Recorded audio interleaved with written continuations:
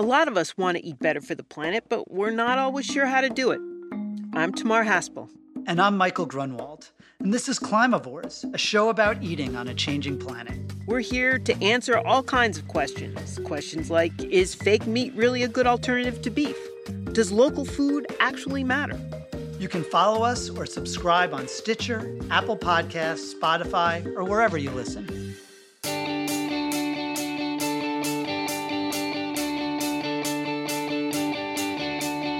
Hello, and welcome back to KHN's What the Health. I'm Julie Rovner, Chief Washington Correspondent at Kaiser Health News, and I'm joined by some of the best and smartest health reporters in Washington. We're taping this week on Thursday, January 12th at 10 a.m. As always, news happens fast, and things might have changed by the time you hear this. So here we go.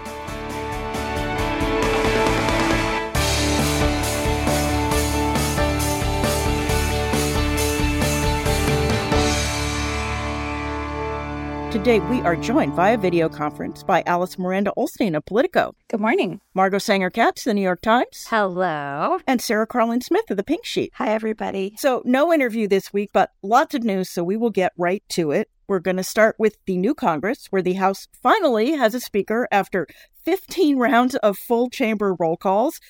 Settling the speaker meant that the rest of the House could be sworn in and things like committee chairs elected. Two key health committees, Energy and Commerce and Ways and Means, will both have new chairs, not just new because they're Republican, but new because they have not chaired the committee previously. Energy and Commerce will be headed by a woman for the first time, Cathy McMorris Rodgers of Washington State, who's had a longtime interest in health policy and was also in the Republican leadership. Over at Ways and Means, the new chairman is Jason Smith of Missouri, who I confess I had never heard of before this. Does anyone know anything about him? And does he have any interest in healthcare? Most of what he's said about chairing the committee has been about things other than healthcare. It's been a lot on taxes, for instance. The new House majority is very exercised about the IRS funding that the previous Congress approved and trying to get rid of that. But he has shown some interest in, some telehealth provisions. And so I think also, I'm sure we're going to discuss some interest in, shall we say, revisiting Medicare's benefits and funding. Yeah, we're going to get to that next.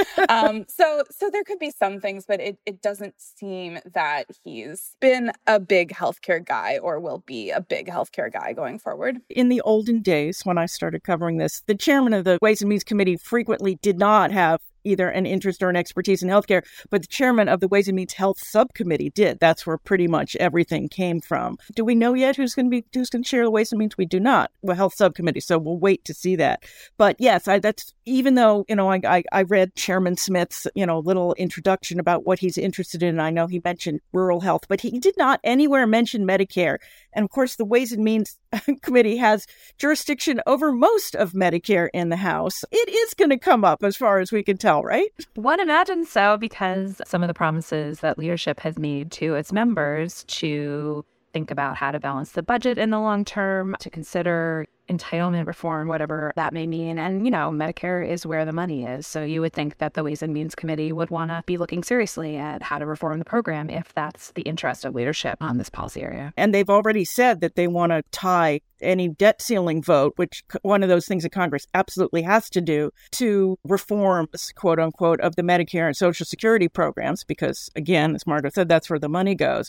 So we expect to see Medicare as an issue regardless of what the Ways and Means Committee does, right? That's right. There were a lot of calls for Democrats to address the debt ceiling issue during their final months in power. They did not do so. That means that it's going to be a big, messy fight this year. One of the biggest things to watch. This is an instance where the Republican House majority will be able to flex its muscles, even though they don't have the Senate and White House, because they can trigger a budget standoff that puts the faith and credit of the country in jeopardy and demand concessions, including cuts to Medicare. So we'll see how that goes. Although I will say Senator Brian Schatz of Hawaii was on Twitter and didn't ask me anything, much to the horror of his communication staff. But one of the questions that somebody asked him was, why didn't you do the debt ceiling? And he just said, we didn't have the votes. So that at least answers the question of why didn't they take care of this before the Republicans took the majority back?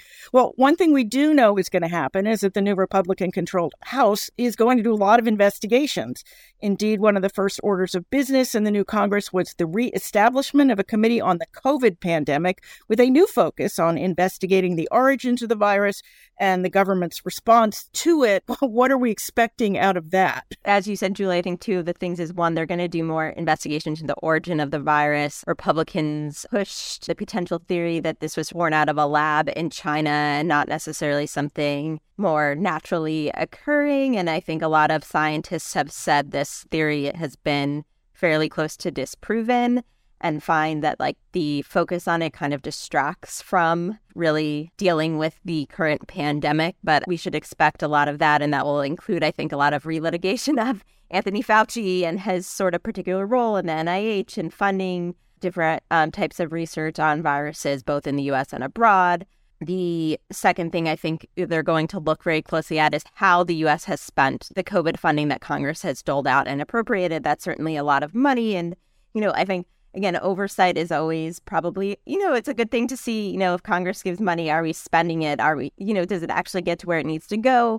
Does it go to where it's supposed to go? I think that's, in general, I think most people think that's a good thing. Sometimes what ends up happening is it gets taken a little bit to this disingenuous step forward in Washington where everything gets questioned, or they pick on jurisdictions for not spending the money fast enough when it's just not realistic. So you have to read between the lines really carefully when you're looking at some of the findings from that type of work. Because sometimes, again, when you give a state $1 million to do something, they're not often able to make that change in 2 months. And then if they do, they get criticized for spending it on the wrong thing. Right. So But I will say, speaking as a journalist, not as a congressional investigator, I do think that the COVID funding is really ripe for a lot of investigation. There's already been very good reporting that a lot of the small business programs were broadly defrauded. I think there was a real emphasis by Congress, and in a bipartisan way. Republicans obviously voted for these bills as well, but I think there was a real emphasis on just sort of getting money out the door. People were so scared of a catastrophic economic collapse that, unlike a lot of programs that Congress designs that fund various things, there weren't a lot of initial safeguards. There wasn't a lot of process or administrative burden associated with getting money. And so that means it really, I think, is valuable to look and see where did it go, who may have defrauded the program, what are ways that in the next crisis it might be possible to do these kinds of programs in a way that is more efficient. It occurs to me that in addition to the small business money, hospitals got a whole lot of money as part of these programs. And again, there's been some journalism about this, but I do think I'm all for more oversight, trying to learn some real lessons. I agree with Sarah that there's probably some of this that's going to veer into the disingenuous and kind of gotcha, but there may be some useful and interesting findings as a result of this process as well. And as we saw with the January 6th committee, Congress has powers that journalists don't. As we know, the Justice Department has powers and Congress doesn't, but Congress has pretty good investigatory powers. They can subpoena things when they need to. So yes, I imagine we're going to learn something about the fate of all of those dollars that went out the door. Just to be fair, Republicans have sort of claimed that the Democrat-led effort to investigate COVID didn't have any financial accountability aspect. That's not true. It did. They really scrutinized a lot of government no-bid government contracts that funneled lots and lots of money to things that did not, pan out or help anybody. There has been some of that already, but agree that there's definitely more to look at. And there was a Republican and a Democratic administration handling the COVID pandemic. So one presumes there are things to investigate on both sides. Well, even while the House committees are gearing up, Republicans are bringing statement bills to the floor, bills that we know the Senate won't take up and the president won't sign. And despite the fact that abortion rights drove a lot of the midterm elections in the other direction, two of the first bills brought to the floor by the new Republican majority seek to do the bidding of anti-abortion groups. This apparently making Republican moderates, particularly those in swing districts, not so happy. Alice, are we looking at pretty much the same split in the Republicans in the House as in a lot of states, sort of between the people who think that Republicans didn't do well because they should have done more and people who think that Republicans didn't do well because they should have done less? Yeah, absolutely. And there's a split on like how to talk about it or whether to talk about it as well. It's not just like the actions, it's the messaging in addition. And so, yes, there are some in the House who are like, why are we doing this? Why are we taking these votes that have no chance of becoming law? It just puts our members from swing districts in a more vulnerable position. The things they voted on so far this week have pretty unanimous support on the Republican side, I would say. I think where you could start to see some bigger divides are, when they get into votes on like an actual national abortion restriction that would put a gestational limit on the procedure or something like that, which absolutely some members want to do and want to take a vote on. I think that's where you could start to see some Republicans being like, wait, why are we doing this? But the things so far are, like you said, they're messaging bills, but they're ones that have pretty broad support on the conservative side. And we should mention, I mean, one of them was just a sense of Congress that, bombing pregnancy crisis centers is bad. I'm not going to give credit for this correctly, but I saw a tweet on this topic last week when the list of demands and the list of these bills that were going to get a vote was released, where someone asked, did the DCCC co-author this list? Where I do think there is kind of an interesting tension, as Alice said, where the particular message bills that the most conservative members of the House Republican caucus want to vote on are those issues where we see in public opinion polling, where we see in the last election, that the majority of Americans are not really with those most conservative Republicans. And I think a lot of moderate Republicans would just prefer not to vote on those issues, particularly because they know that they can't make them policy. And, we were talking about changes to Medicare and Social Security, and I think that also falls very much in that category where, there might be a situation in which if Republicans really thought that they could reform these programs, maybe they would want to take the political risk, because I do think it's an important long-term goal of many Republicans. But I think there's also a frustration, why would we take all these votes on something that is generally unpopular? Everyone knows that both Social Security and Medicare are really, really popular programs, and people are very wary of changes to them.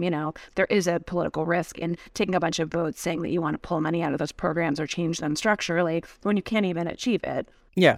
Well, speaking of that, during Wednesday's abortion debate on the House floor, Republican moderate Nancy Mace of South Carolina kept saying to any cable outlet that would put a microphone in front of her that Congress should be making birth control more widely available instead of voting on abortion. But we are also seeing the first shots fired in an effort to restrict birth control. Well, last month, a Trump-appointed judge ruled that the Title X family planning program is illegally providing contraception to minors. Now, this is a fight that dates back to even before I started covering it. It was called the Squeal Rule in the early 1980s, an effort by the Reagan administration to require parental involvement before teens could use Title X family planning services.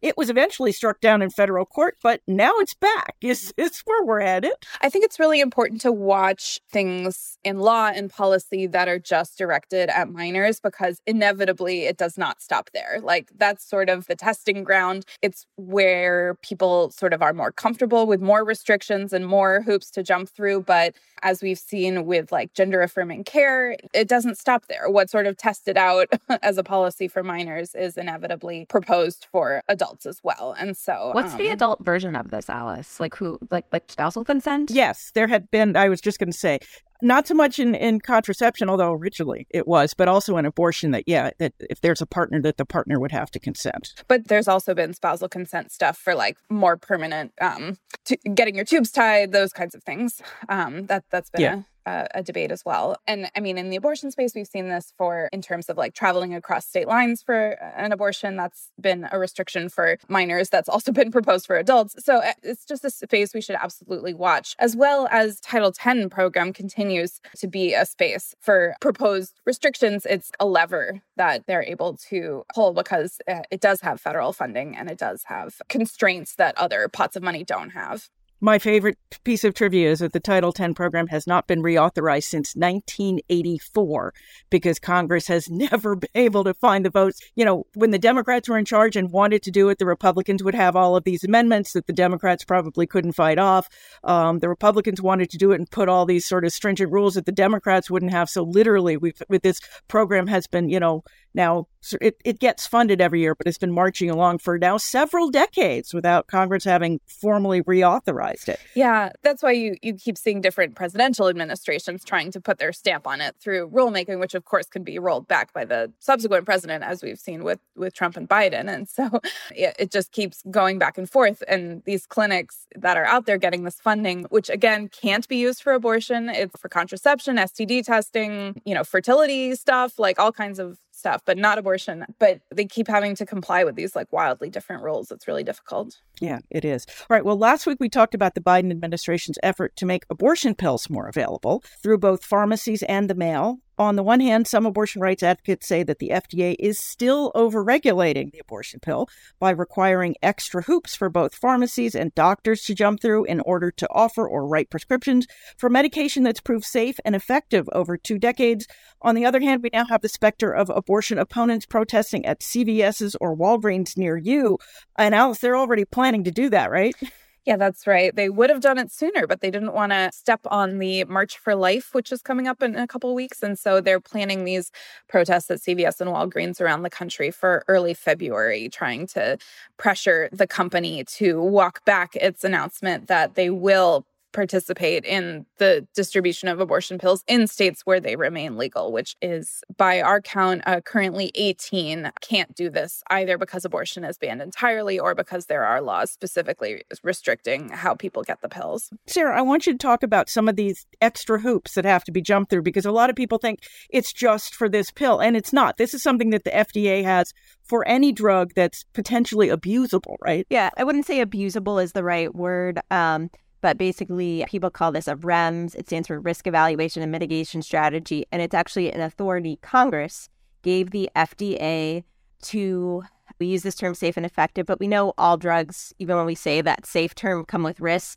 And the idea here is that when the benefit risk balance would be so that it would be, FDA might say, okay, this is actually too risky to approve. However, we think we could make it kind of safe enough if we put in a little extra safeguards instead of just sort of letting it go out there. Here's a drug, doctors, you can prescribe it, kind of follow the normal pathway, which is that the federal government, or at least the FDA, doesn't really have a lot of say in exactly how the practice of medicine works. That's left up to states and, doctors individually.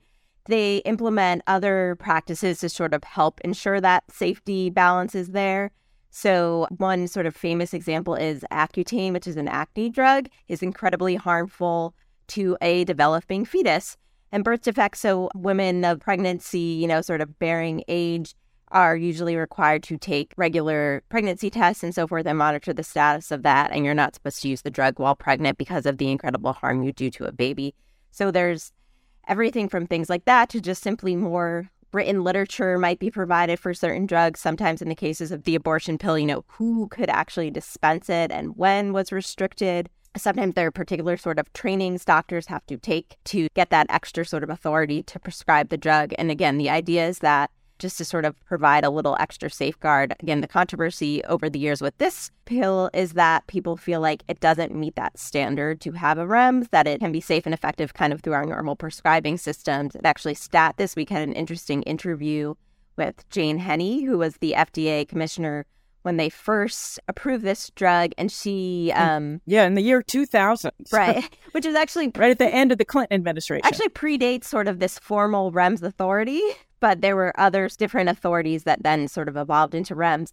But she sort of said she thought that a lot of these restrictions would be gone by now, and that what they were waiting for was more kind of U.S.-specific experience with the drug, because what they were basing the original approval on was a lot of use of the drug in France, which had such a different health system than the U.S. They were a little bit uncomfortable, I guess, sort of opening the floodgates in a way. So I thought that was like an interesting historical point that came out this week. But clearly, Alice, this is going to be the next big fight in abortion, right? It's trying to restrict the abortion pill. Absolutely. I've been writing about this since before Roe versus Wade was overturned. The pills were already becoming one of the most popular and now are the most popular way to terminate a pregnancy in the US, which, makes sense. You can take them in the comfort of your home with the people that, you want to be with you, not in a scary, medical sort of environment. It's also a lot cheaper than having a surgical procedure. So, but then, of course, with the pandemic, people started using them even more because it was more dangerous to go to a clinical setting. And so this has been a big focus of, both sides of this fight for a long time, either how to increase access to the pills or restrict them. Also, now that Roe versus Wade has been overturned, the pills and the ability to order them online from overseas in this sort of legal gray area, that's been a major way people have been getting around state bans. And the anti-abortion groups know that. And so they want to look at any way they can to crack down on this. And so with the Biden administration opening up a new potential pathway with these local retail pharmacies, they're, of course, going to try to crack down on that as well. I mean, we talked about this before on the podcast, but I think this issue of federal preemption, if it gets teed up, is going to be a big thing that's beyond just abortion in terms of when does FDA's approval of a drug trump state regulations around how it's going to be used. And, I feel like some people have not been satisfied who want more access to the abortion drugs in terms of how FDA has handled the rollback of the REMS. But you also have to wonder if they're operating in sort of this setting where, again, if you push things too far and you get a legal challenge, given how our courts are right now politically, that it could backfire. And so it's a complicated balance there. Well, speaking of drugs that are in gray areas that people order online, my KHN colleague Phil Gilwitz reports that 4 states, Florida, Colorado, New Hampshire, and New Mexico, are now pressuring the Biden administration to allow them to import prescription drugs from Canada in an effort to reduce the cost of drugs for their residents. Now, despite the fact that this has been and remains a very bipartisan ask, the FDA, under both Republican and Democratic commissioners, has strongly objected to it over the years. Somebody remind us why this is so controversial. I think the big thing FDA has objected to is that when you allow importation in the way states have often asked for it, you basically often give up sort of the supply chain oversight that we have in the U.S. that kind of ensures people are not getting drugs that are counterfeit and have somehow been tampered with as they've gotten through the supply chain. And so actually, I was sort of refreshing my memory, and I can't believe how long ago it is, when the Trump administration first became the first administration to sort of say, oh, actually, okay, we are going to agree that we think this could become safely. Then they put out regulations that sort of tried to basically made it so that to do importation, you'd almost have to mimic the same supply chain safety measures we already have for the FDA. So it became this double-edged sword of sure, you can do importation, but you're going to have to jump to this level of hurdles that then makes it sort of unusable. And so I think that's kind of the key barrier here is that can a state actually propose a program that would get sign off? And I think it's not really surprising to me that the Trump team sort of tried to thread the needle in that way of kind of giving people the win of saying, oh, we'll allow it without actually making it feasible. I think it also highlights what a weird ask this is in some ways, because what the states are looking to do is they are not looking to import drugs from other countries because they think that other countries have better manufacturing, have better safety protocols, have different drugs. So they just want to import the lower prices that other countries pay for the same drugs. And so this is in some ways a very kludgy workaround that the states are basically asking for price regulation of drugs, but that obviously is a very difficult political ask. So instead they're saying, well, can we just import the prices that some other country has negotiated? And then it raises all these other issues about, there is a reason why, in general, the United States has regulatory control over the drug supply. Also, Canada doesn't have enough drugs to serve all of these states. I mean, that's the thing that I've never managed to sort of get over. And in fact, Canada has said that they're not anxious to do this because they don't have enough drugs to serve both Canada and the United States. I mean, it also seems just literally impractical. I mean, we are seeing, of course, in the Inflation Reduction Act, there were new measures that would allow Medicare in particular to start negotiating for lower prices for certain drugs. Obviously, that policy has a fair number of limitations, including that it's only for Medicare. It's only for certain drugs, and it's not going to be instant. But we did get some new timeline from the Biden administration this week, and it looks like, that policy is going to start rolling out. So I think states are asking for this now because they want to import prices from other countries, but also for the first time, Medicare, the federal government, is starting to take on drug prices directly, and we're going to see how that looks relatively soon. Yes, this ship turns very slowly, but it does seem to be turning a little bit.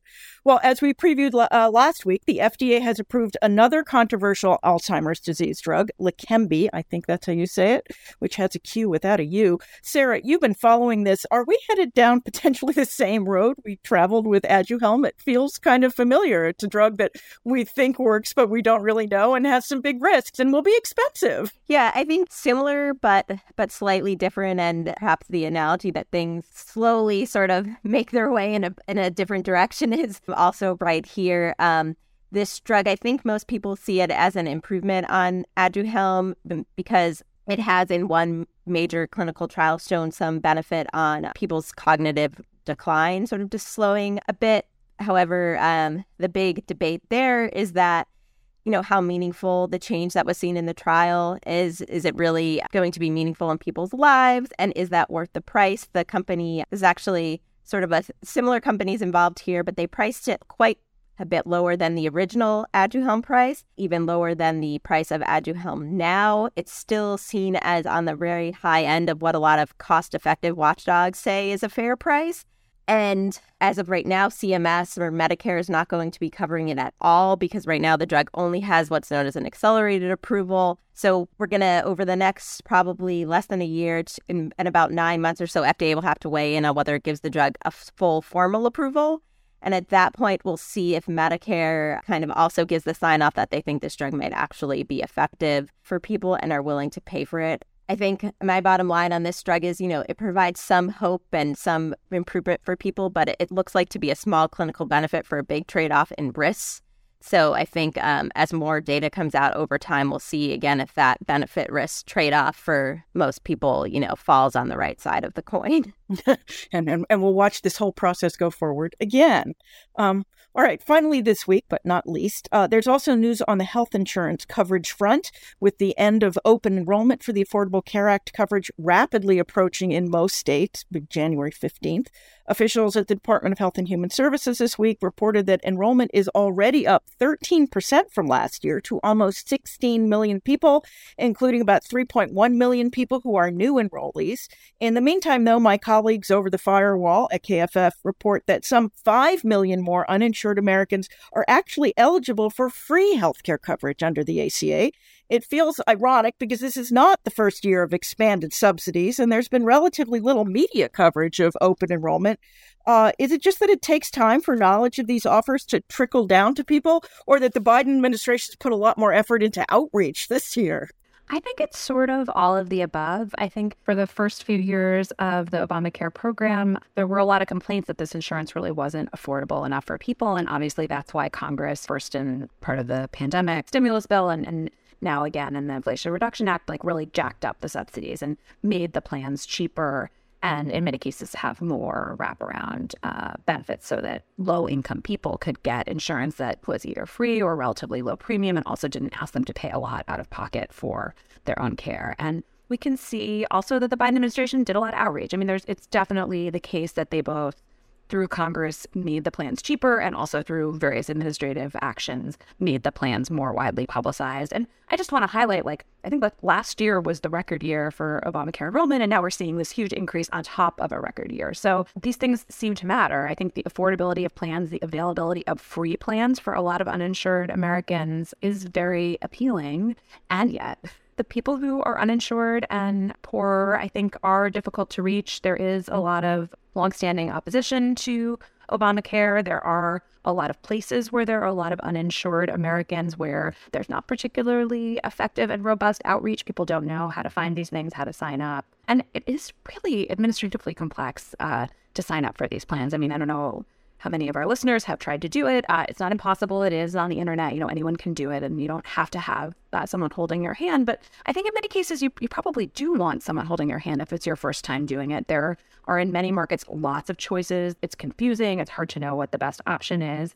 sometimes a little bit hard to figure out what it's going to cost you until you enter in a lot of information about your income. And you might also be scared that if you're not sure or you put something in wrong, you could get in trouble. So I think this is just kind of an ongoing challenge of getting all these people who are now eligible for these really low cost plans to actually interact with the system and get insurance. One thing I guess bears mentioning is that with the Republicans just, planning to do all of these things like try to repeal the Inflation Reduction Act because they don't like the drug price provisions, they are not talking about repealing the Affordable Care Act anymore, right? Have we finally come to the end of that particular fight? It sure looks that way. Yeah, the writing's sort of been on the wall in terms of the lack of that talk on the campaign trail for a few years now. I was joking with some colleagues that, the repeal Obamacare is tired, repeal the drug price negotiation provisions is wired. That's sort of the new talking point. Although that's not going to happen either, obviously, because of the control of the Senate and because of how insanely expensive it would be to repeal that. But the Republicans definitely have moved on to other targets. Although I will say, once again, the fact that House leadership has committed to proposing cuts to health entitlement programs, the fact that they have committed to proposing a budget that balances in 10 years means that I think it will be extremely difficult for them to avoid talking about particular cuts or changes to Affordable Care Act programs. Again, it's just like, this is where the dollars are. They can take a lot of dollars out of Medicare. That is very politically unpopular. They can take some dollars out of Medicaid, the largest expansion of which is part of ACA. They can take money out of these subsidies, which, have been kind of supercharged in recent years beyond even what Congress initially passed in 2010. And I do think, as Alice said, this is not a popular talking point. I don't think Republicans, by and large, want to be talking about repealing Obamacare anymore. And yet, I think they are backed into this corner where they're going to have to make and propose specific modifications and cuts to these programs in order to achieve these kind of high-level philosophical goals that they've signed up for. And so I think it will be interesting to see, what does it look like? Maybe they're not going to call it Obamacare repeal anymore, but they might still be sucking $1 trillion out of Medicaid like some of the Trump administration budgets did. Yeah. And it's important to mention again, the Republicans talk about all these things they're going to do. And people are thinking, oh my God, if they vote for this, balanced budget in 10 years, it's going to happen.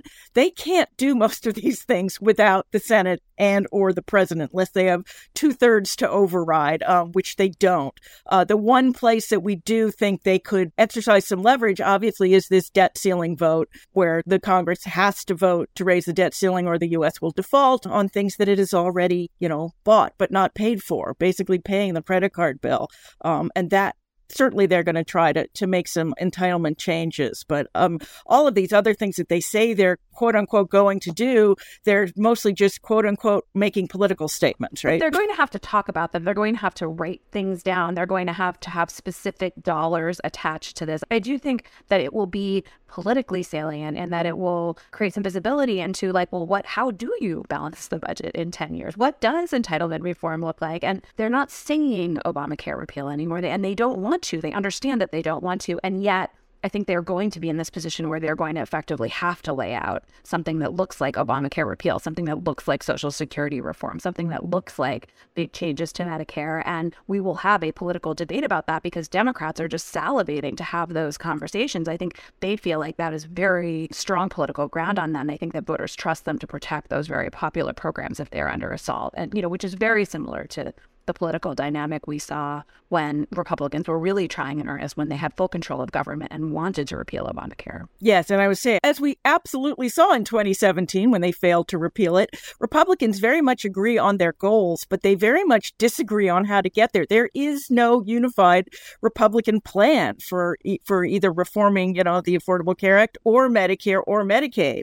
Except for basically cutting money out of it. So I will be interested, as Margot says, to see what they actually put down on paper. And just one more thing on this point, which is, again, I think that the kinds of show votes that the Republican House leadership is going to have to put on these issues are probably not going to be particularly politically productive and maybe politically damaging to them. But I do think, setting that aside for the moment, I do think we are entering an environment of much higher interest rates, of really more accelerating federal debt. There are a lot of conditions right now that are potentially ripe for thinking about government spending, and particularly thinking about these big categories of government spending that are our federal healthcare programs. I think the last few years, there's sort of been this sense that, debt is free and, the deficit doesn't matter. And I think inflation is high. Interest rates are rising. I do think that we're in a moment where there may be a greater sense of a need to confront this problem. And I'm interested in sort of like what that conversation looks like, which may be a little bit different than the kind of highly ideological conversation that we're going to see in the very near term. I was going to say that would require actually having substantive talks about what might work, which we don't know is going to happen, but we can cross our fingers and hope. All right, that is the news for this week. Now it is time for our extra credit segment where we each recommend a story we read this week we think you should read too. Don't worry if you miss it. We will post the links on the podcast page at khn.org and in our show notes on your phone or other mobile device. Sarah, why don't you go first this week? Sure. I took a look at a story by Kaiser Health News' Lauren Saucer. Hospitals' use of voluntary staff runs risk of skirting labor laws, experts say. I thought this was a fascinating story about hospitals' reliance on volunteers, not for the types of activities I usually associate hospital volunteers with, which would be like candy stripers. Right. Sort of, light's not the right word, but, sort of like, visiting people, kind of comforting them, in some way providing kind of added benefit of sorts. And this is really people that are being asked to do medical care and, some of the basic care you need when you are in a hospital. And I think her story cites about $5 billion maybe in the U.S. of free labor through these types of volunteers. And the question becomes, is this violating labor laws, and should these people be getting paid for the work, or are they basically, because they're using volunteers, kind of taking money and, job opportunities away from other people? And I thought it was a fascinating story just because I had no idea that all of this, sort of volunteer labor was being used, and the impacts on these hospitals during the pandemic when they couldn't have volunteers. And just, I think, important to think about, too, how this impacts kind of the quality of care as well people receive. Hospitals are very clever. Margot.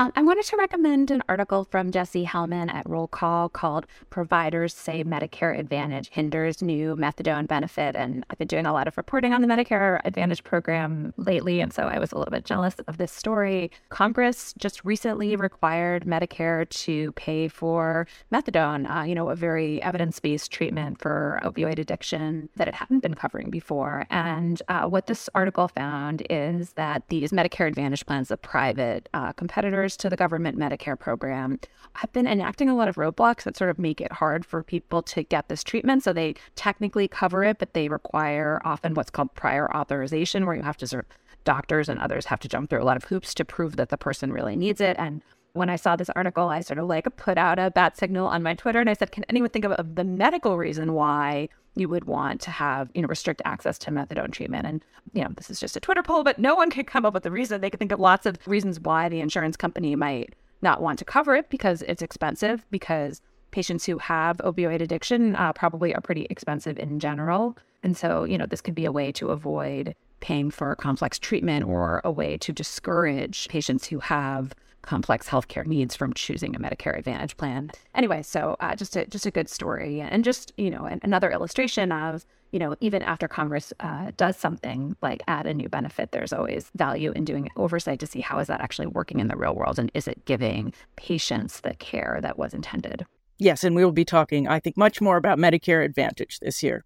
Alice. So I have a very sad piece to recommend. It is an op-ed by Celine Gounder, who is a public health expert that we all know well as the widow of Grant Wahl, the soccer journalist who died covering the World Cup. And she wrote about how her husband's death has been co-opted by anti-vax conspiracy theorists who are trying to draw some connection to what happened to him and being vaccinated for COVID. But she really smartly walks through the misinformation playbook, because it is a very sort of predictable playbook with very sort of predictable points, and, dismantles them one by one. And I think it's really helpful for the inevitable next time we see this come up to sort of be prepared in advance and be able to sort of refute those points.